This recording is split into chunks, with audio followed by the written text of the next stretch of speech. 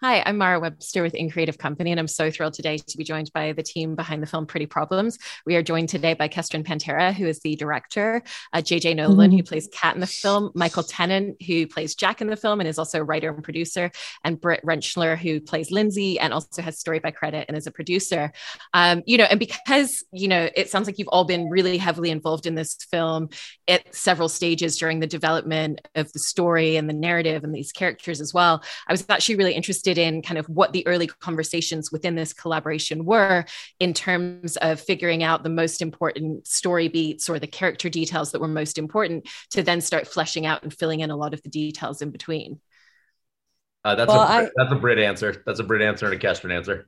I can kind of start off to say that I inherited a script that was in incredible shape and form, and that it was an endless process of talking to the actors once they were on board, of distilling it down and taking every character and every relationship down to the studs so that we were really clear through the three act structure, like, did we have a movie? And as far as the initial inspiration and the fleshing out of the characters, from the Genesis, before my time, that is a staunch Brit question to answer.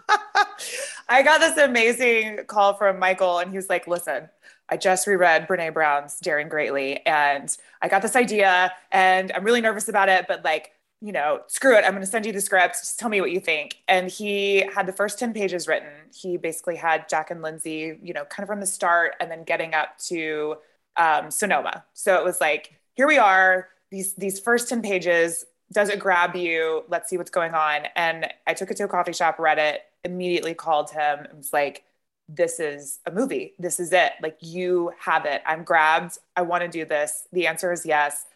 Let's go right now. And he's like, okay, come over to my house. And so we sat in his backyard and he told me his idea. He wanted to make it a weekend, kind of like a rabbit hole situation. And then we just got a bottle of rosé and started talking about what the itinerary should be for every day and what are the wildest, craziest things that we could think of to put these people through, and finished, kind of beating out the rest of the script in terms of the acts. And then that's how it was born. And then Michael typed away and would come back with pages and pages and pages, and we'd go through it and we'd edit it and we'd text each other in the middle of the night, and we kind of came up with this thing that was done, but it wasn't done, but it was done. And then we brought it to Kestrin, and luckily she had the same reaction that I did once all the pages were finished. So Yeah, no, I really love that. And for you, Michael, as well, kind of in writing the script and then playing this character, he's in such a space of where he wants to be in his life is at such polar opposites to where he envisioned himself being. And that's where some of the cracks in the relationship start coming through as well. And so in shaping your performance in the film, but also having written the script, how did you really want to shape that out to be such an internalized and externalized aspect of your character? Um, I just there's a thing about potential with human beings and in relationships specifically where I think we fall in love with someone, and there's this idea of look, there's pheromones, there's whatever, there's chemistry, but we fall in love with potential. We fall in love with the idea of who this person can be and who can I be with this person and who can we be together. And I, in my own relationship at that point, was starting to feel like we may have hit the ceiling of what that may have been. I was talking with a lot of friends, Britt included, but a lot of my friends about like, okay, I guess so. This is it. This is what we're doing. And I kind of started basing the narrative in Jack specifically around, I think the difference between Jack and I is that Jack falls down and isn't able to pick himself back up, and he kind of just stays where he's at and he just gets angry about it. I'm somebody who gets really curious about things when I don't understand them. I like, I when I don't understand something, I need to figure it out, and I get real curious. And I wanted to just have a really fun movie that also kind of hurt a little bit. And I wanted to just explore what relationships were and what does this mean if we, I also think we put privilege on such a pedestal, and I think we put money on such a pedestal. So I just wanted to tell a fun story around a marriage that was not going great, but that also the people at the end of the movie, want to trust one another and agree to try again. I think that was rambling. I apologize. I mean, I kind of, to your question about Michael's performance, I felt like he transformed, or I witnessed him transform from a writer who had a really powerful vision and a really specific and clear vision, and ultimately had to really surrender to being an actor. And it was like a split personality. Like he had to like give up a lot, and he did I was very impressed with the vulnerability that he ultimately gave us in the film. And it is a different person. Like Jack is a completely different person from Michael Tennant. And I think, it was a joy to chip away and kind of watch that spirit Kestrin come out had of to him. pull me aside one day and tell me to stop tying everyone's shoes on set. He was like, you just need to you also, and Kestrin's is such a genius, but Kestrin had to pull me aside and be like, you need to stop tying everyone's shoes. She's like, you're doing too much. Like, just concentrate on being Jack. And it really opened it up for me in in really lovely way. Yeah. I also kind of love that description of the story being, these characters. I think you could describe any of them as their story being something that's very comedic, but also hurts a little bit. And so JJ wanted to talk about your character, Kat, because it's interesting to kind of watch it and rewatch some of the scenes in your performance and try to figure out how self-aware is she at various points in the story, because later on in the film, she has a lot of self-awareness, but there's moments where it feels like she has none, but it also feels like you're playing to that space in between most of the time. And so I was really curious how you saw her relationship with that dynamic within herself. Well, she's a mess. And she... I kind of wanted her to be like a mystery throughout, like, because she doesn't really know who she is. She didn't take the time to find herself. She just married into money and chose that life for herself. So yeah, she's got a lot of demons, and she's just like constantly trying to suppress them. But Michael's note to me going into it was, I want her to start as Beyonce and as coked out Jack Nicholson. So finding the journey, that made the journey so much more fun, because I'm like, oh, I could like she comes in as Beyonce, and like Britt's character wants to be me. And throughout the movie, she like has so much like, but then she starts to kind of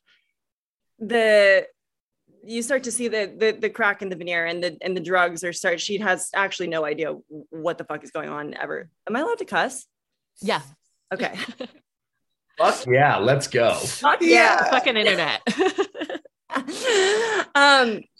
So yeah, I would say you're correct. And that she you don't see a lot of self-awareness until the end, but she wants to come across as a very, a star, and like somebody that people should praise, and aspirational. Which is aspirational. Yeah. What was so amazing about JJ's performance is, she came into this and took over this monumental character that we had put on a pedestal in terms of like, who would you idolize? Who would you want to be? What would they say to make you want this? And also speaking to what Michael said about feeling so stuck in your own relationships or in your own world, which I think this script really grew over quarantine. We had to put off our shoot because of COVID. But in that time, even more, like when you're locked in your own fucking house day after day with the same people, it's like, what do you want to escape to? What are these vacation talk conversations that we have where we're like, it's going to be different. We're going to change. We're going to do all these things. And how do we find a person who can three-dimensionally bring that across and want to suck you in, but then also ends up having so much more texture underneath of her own hurt, her own worry, her own sorrows that this money does not actually solve. You can put her in a different house with a different partner and it's still going to be the same story. And JJ did such a remarkable job of that, of going from that really glossy aspirational person into this really like just as yucky as you feel on the inside is how she feels, no matter what she looks like on the outside, Yeah. Thank you. Yeah, she's kind of she's got a lot of monsters. She is a monster kind of, but she's very vulnerable and just like has no idea who she is. I loved her. No, she's a great character to watch with your performance. Okay. And Kestrin, I was interested in from a directing standpoint, the journey of not just finding the location, because it's such a central part of the film, and it really is about taking this space which represents these characters, represents their life, but then also how you wanted to, with the camera, approach filming in the space. Because when you watch the film, it feels like, okay, Kat and Matt have bought these friends into this house, but it feels completely interchangeable. It feels like this is their life every week, and the people that they bring in, that's the recycled part that changes every week, every month, every few weeks. And so how did you want to film it within the location to really capture that essence of, we're seeing this for the first time, but this isn't the first time that all of this has happened? Well, I love that your comment was that they cycled through these people, these visitors. And one of the really early conversations we had on was, who is the protagonist? Whoever watches the movie, if you're a guy, you often think that it's Jack, or if depending on where you are in the country from, some people identify with Jack and others identify with Linz. So we really it took a long time to just be like, okay, we're following Linz. It's Linz.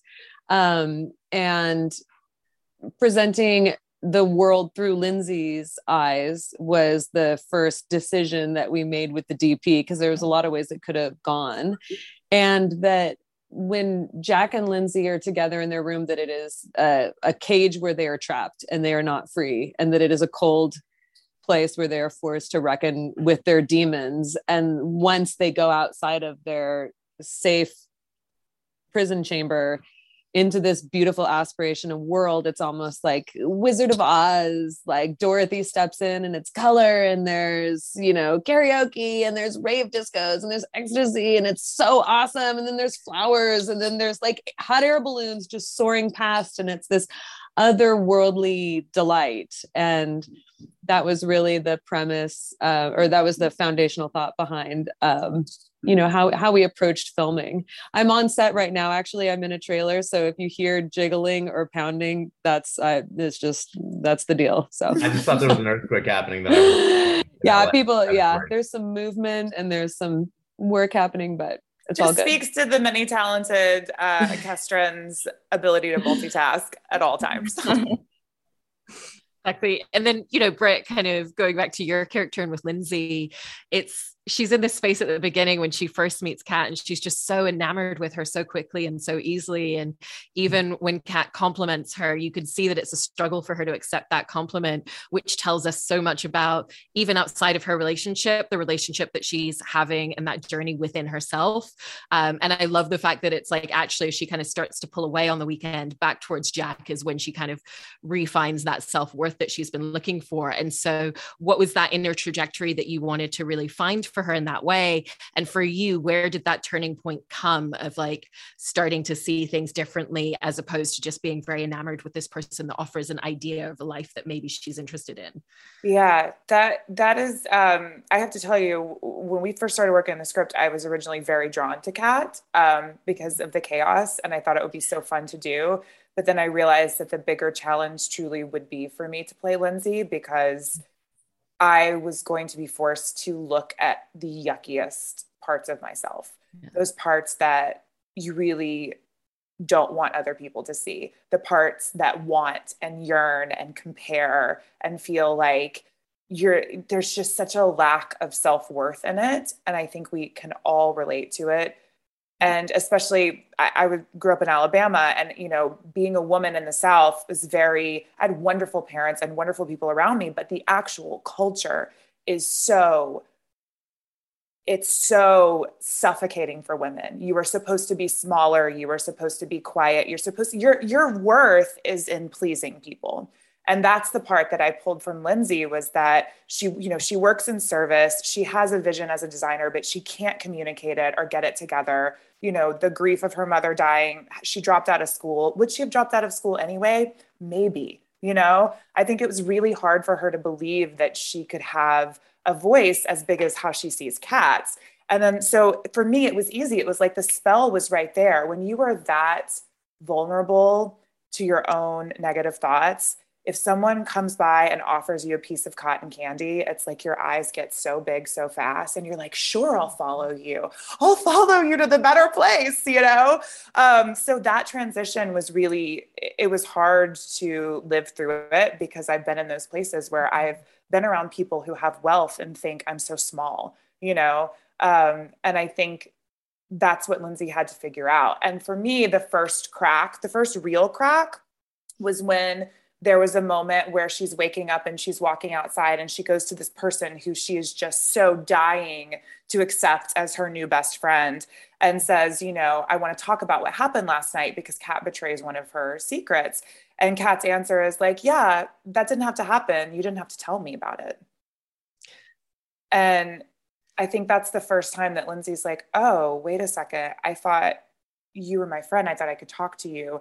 And then it kind of starts to tumble downhill from there. And look, it does bring her back to Jack, but I think what it really brings her back to is making a decision for herself and having to start to own that every decision is hers.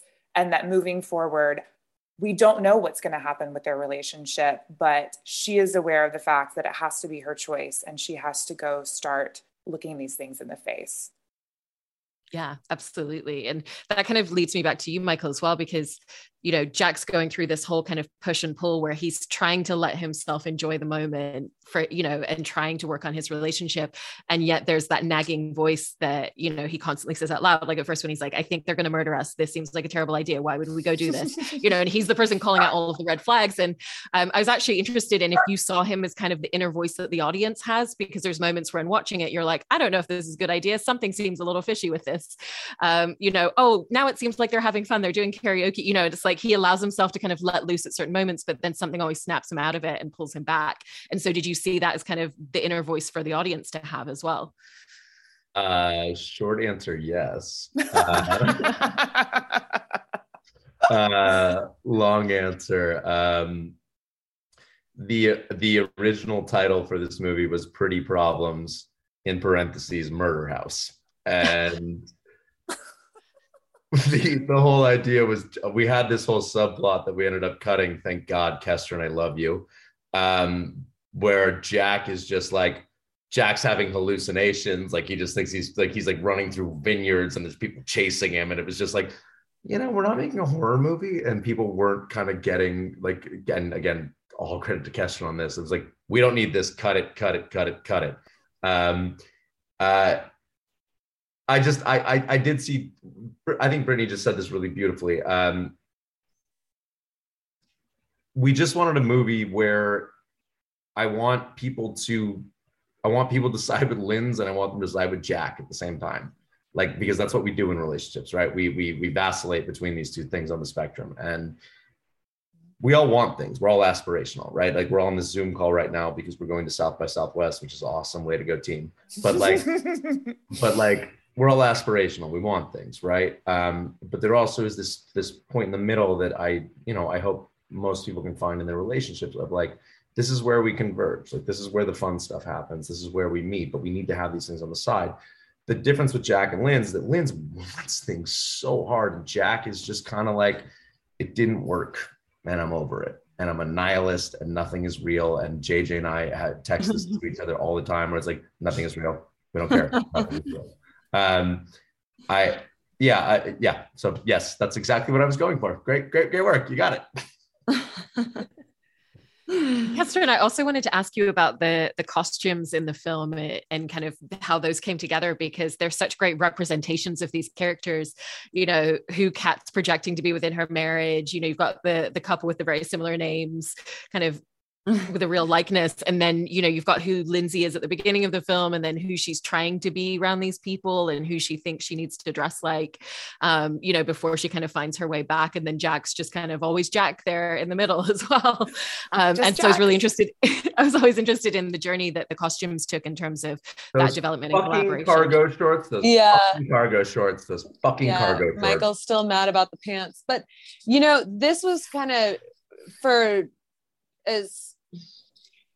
this was a lesson that true growth only happens when you master the art of delegating. And this was an instance where costume design was fully delegated to one of the most capable people in the entire, an extremely capable woman who has styled many people. And we were very fortunate through JJ's recommendation, a stylist she had worked for, Melissa came on board and took the task to town and made it her passion and vision. And she thought so deeply about each character, more deeply than anyone I've ever seen really plunge into the unconscious psyche of each of these people, and then delivered these options. And it was such joy because I love clothes, I love fashion, and she would just whip out these really intense backstories for each person based on the designer, based on the shoe, based on the, accoutrement, the accessories, whatever. And, she had Victor and Rolf for the wine tasting scene, and where JJ looked like the mayor of Candyland, but also really high fashion. And it was just super, it was bonkers, So that was Melissa's art. And she gets complete credit for that. Stylist Melissa Lynn, this is her Instagram. What's her full, yes. Melissa Woodard. I'm for the record, I never. Wait, let's get it clean. Let's get it Let's clean, go. JJ. Get it clean. Do it clean. Oh, I was going to say, for the record, I never worked for Melissa, but with her. No, she worked with you. Oh, I thought you said I worked for her. No, you did not work. No, you worked together. She worked with you as a stylist. Yeah. Yeah. And wait, say her name clean. Our stylist, our costume designer. Give it from the top. Melissa Lynn Woodbury was our costume designer, and she's a master. Yes. Yeah. May I just jump in real quick? JJ and I were in acting class together years ago. One of my favorite scenes I've ever done in class was with her. And JJ left class. We hadn't seen each other in a while. We brought Kestrin on board to direct, and I texted this to JJ last night. But Kestrin brought JJ on board to audition for the role of Carrie. Charlotte was going to play Kat. And then Charlotte got so jealous of the audition that JJ gave for Carrie that she went, screw that, I'm playing that part. So I had to call JJ and be like, change of plans. Charlotte's playing that role. Screw it. You want to play Kat? Like, I don't know what that read will be like on you, but I think that'll be a hell of a lot of fun. And JJ was like, ooh, that bitch, I got to watch out for her. In very JJ fashion. She's very snarky like that. So then JJ texted me, was like, can I bring on my friend Melissa to help with costumes? And Melissa has become a dear friend of mine. She sent me, the first thing she sent me was Cat in the Hat. And it was all these images of the cat character and all these crazy hats she wanted to put Cat in. And I was like, oh my God, you get it. You get it. She's the Mad Catter. And the Mad Catter. Yes. Yep. Yeah. It's just the fact that when Kat pops up the first time, I think you can watch this movie sometimes and think she's a Tyler Durden, like, you're not real. Like, are you Lindsay's imaginary friend kind of thing is really, Melissa did such a phenomenal job. And again, all gratitude to JJ for bringing on board, and to Kestrin for bringing JJ back into my life. When it had such an Alice in Wonderland vibe to me when I read it, but I never would have pictured the costume design the way that, like, that's not my brain. But Melissa sent me some ideas for hats, and I was like, wait, I'm the Mad Hatter, the Mad Catter. That's exactly, I'm like bringing this person into my, magical Alice in Wonderland world. It was so much fun. I was going to say, Melissa was so amazing about picking up on the details and this idea of unconscious things for the characters. She really wanted to work in the neckerchief that I am wearing when I show up to the house in my little put together, made well outfit with my one bottle of wine and my neckerchief done just so. At the end of the boutique scene, when Kat decides to save the day, when my boss is angry with me, she grabs this scarf off a display and walks off and says, I'm going to take care of this. And if anyone is really able to see that, that's the scarf that I'm wearing when I show up. And that was a Melissa moment. Those were the wonderful details that she added to make sure that there was a depth to all of the inspiration for what everybody was wearing. And Melissa couldn't come to set for, 3 weeks in Northern California. So I drove my costumes up. I can't remember. I'm sure I had other people's costumes too, but I drove all of the costumes up in my trunk. And I was so nervous because my trunk was more expensive than my car, apartment, but the whole movie, you got it was so like many pieces life on insurance lens. policy.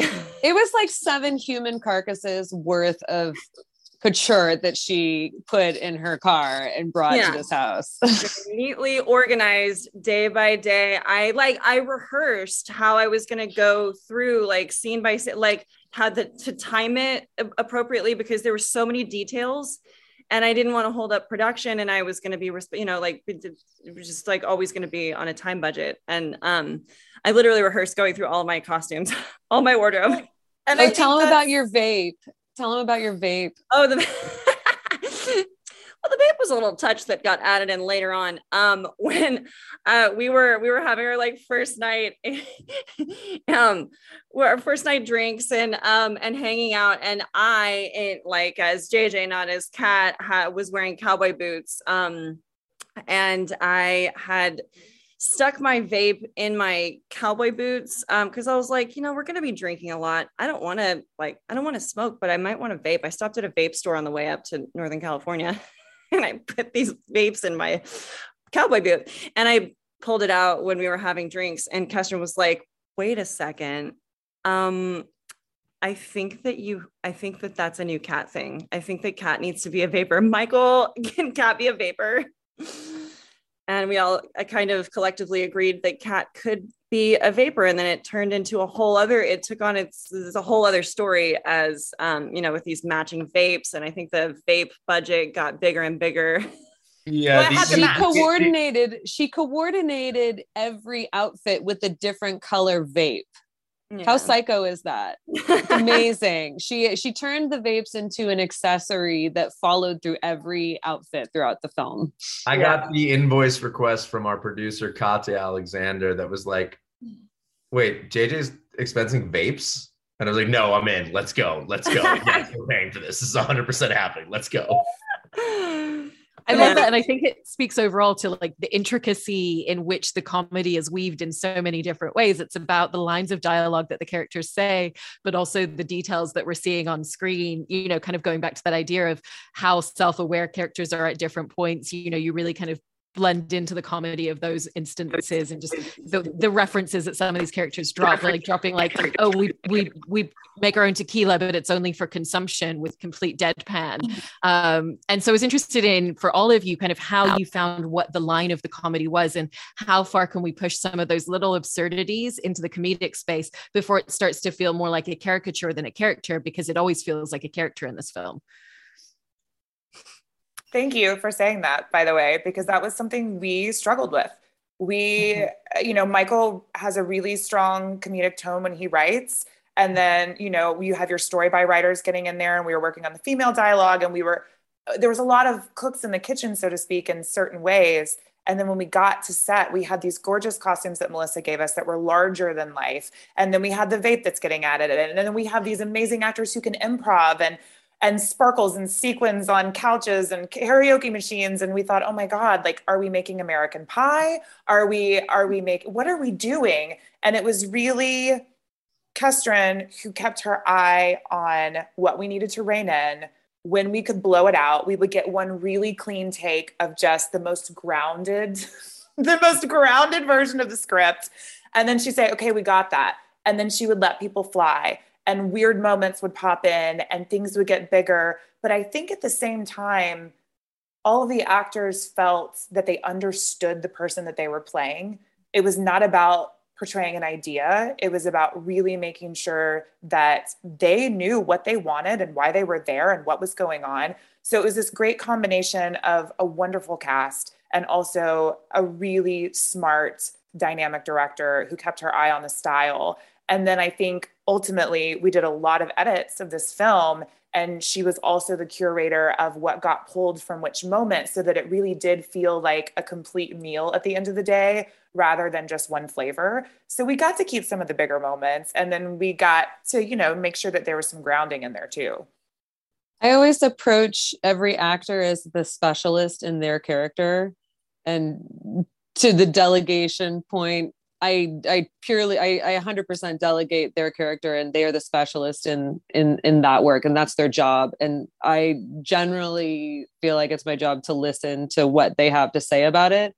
And if there is pushback, and sometimes there is, if they keep pushing and fighting, then I'll let them win. You know, it's like, it's usually like all those conversations, like sometimes like there were a few times it was a little bit, I was like, I don't know how this is going to cut together. And I would bark like, let's be a little more civilized, people, just a little bit, just like a scotch more civilized. Wait, so you're saying if I fought you harder, I could have gotten away with more shit? That's what I just heard. Well, maybe. Damn it. I don't know though. I don't know. With you, it's different. I feel like you and I have a different relationship because I acted I starred in a movie that I directed. So I uniquely understand the battle it is to write and be the lead in your own movie and the unique traps of it. So I think I projected my own personality onto Michael in a way that was just trying to avoid or just like recognizing these like familiar like brain loops that we got into. I might need to jump off in 1 sec, but Kestrin, yes. As Kestrin is leaving, let's get that clean. Say bye, Kestrin. Yes. All right. Well, yes. I'm about to compliment you in a big way, though. I'm about to say a really nice thing about you. Okay. Which Kestrin pulled me aside day 2 of shooting and was like, "I've done this before." She's like, "I'm watching you watch other people say your words." She's like, "And you're not concentrating on you, and I need you to concentrate on you, and I need you to concentrate on Jack." And Kestrin has been Kestrin and Britt have been Sherpas for me, and over the last through production, but over the last 6 months through post. Kestrin was just, I loved that she would come to set every day and she would do this thing with us where she'd be like, "I just got this scene." And I'd be like, "What? You've had the script for a year. What do you mean you don't get this scene? Oh my God, this is screwed. And then we would do a couple runs of it. And then I'd be like, "Oh, you motherfucker. You were just trying to fucking get us into it because you didn't want us to come up with her shit." She really created such a beautiful environment for us to just play and have so much fun. Britt and I were talking about this a week or 2 ago, but I was having this moment on set where we were shooting stuff with Britt and I in the bedroom specifically. Those are the first 2 days, Britt, 3 days. Yeah, we shot out all the bedroom stuff in 2 days. 2 days before everybody else got up there. Before Spirit of indie filmmaking. Yeah, because we were trying to save money. And I was like, "Oh did I write Revolutionary Road? I didn't mean to write like a really intense drama. Oh my God." And then everybody else came up and Britt just mentioned this, but I was like, "Okay, I didn't mean to make American Pie. Oh God, what did I make?" And Kestrin just did such a phenomenal job with our editor, Grant and Alice, of threading the needle of finding those really lovely emotional moments and those really like ouch moments. But also like letting actors like JJ specifically, who's a revelation in this, just play and have fun and be weird. And like, I'm about weird comedy. I love it. I like absurdity. And it's also a smart director who lets you get multiple takes. You know, there was never this idea that there was a perfection that we were trying to achieve in one direction.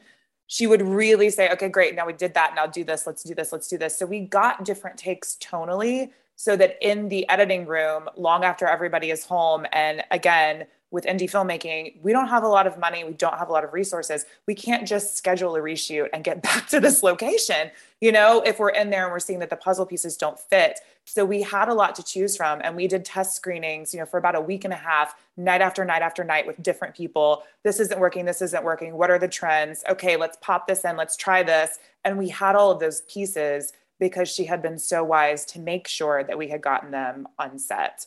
So I'm happy to hear that you feel like it was balanced throughout, because that was something that we were really unsure about until you get to that last moment where you finally literally have to let go and sends the file.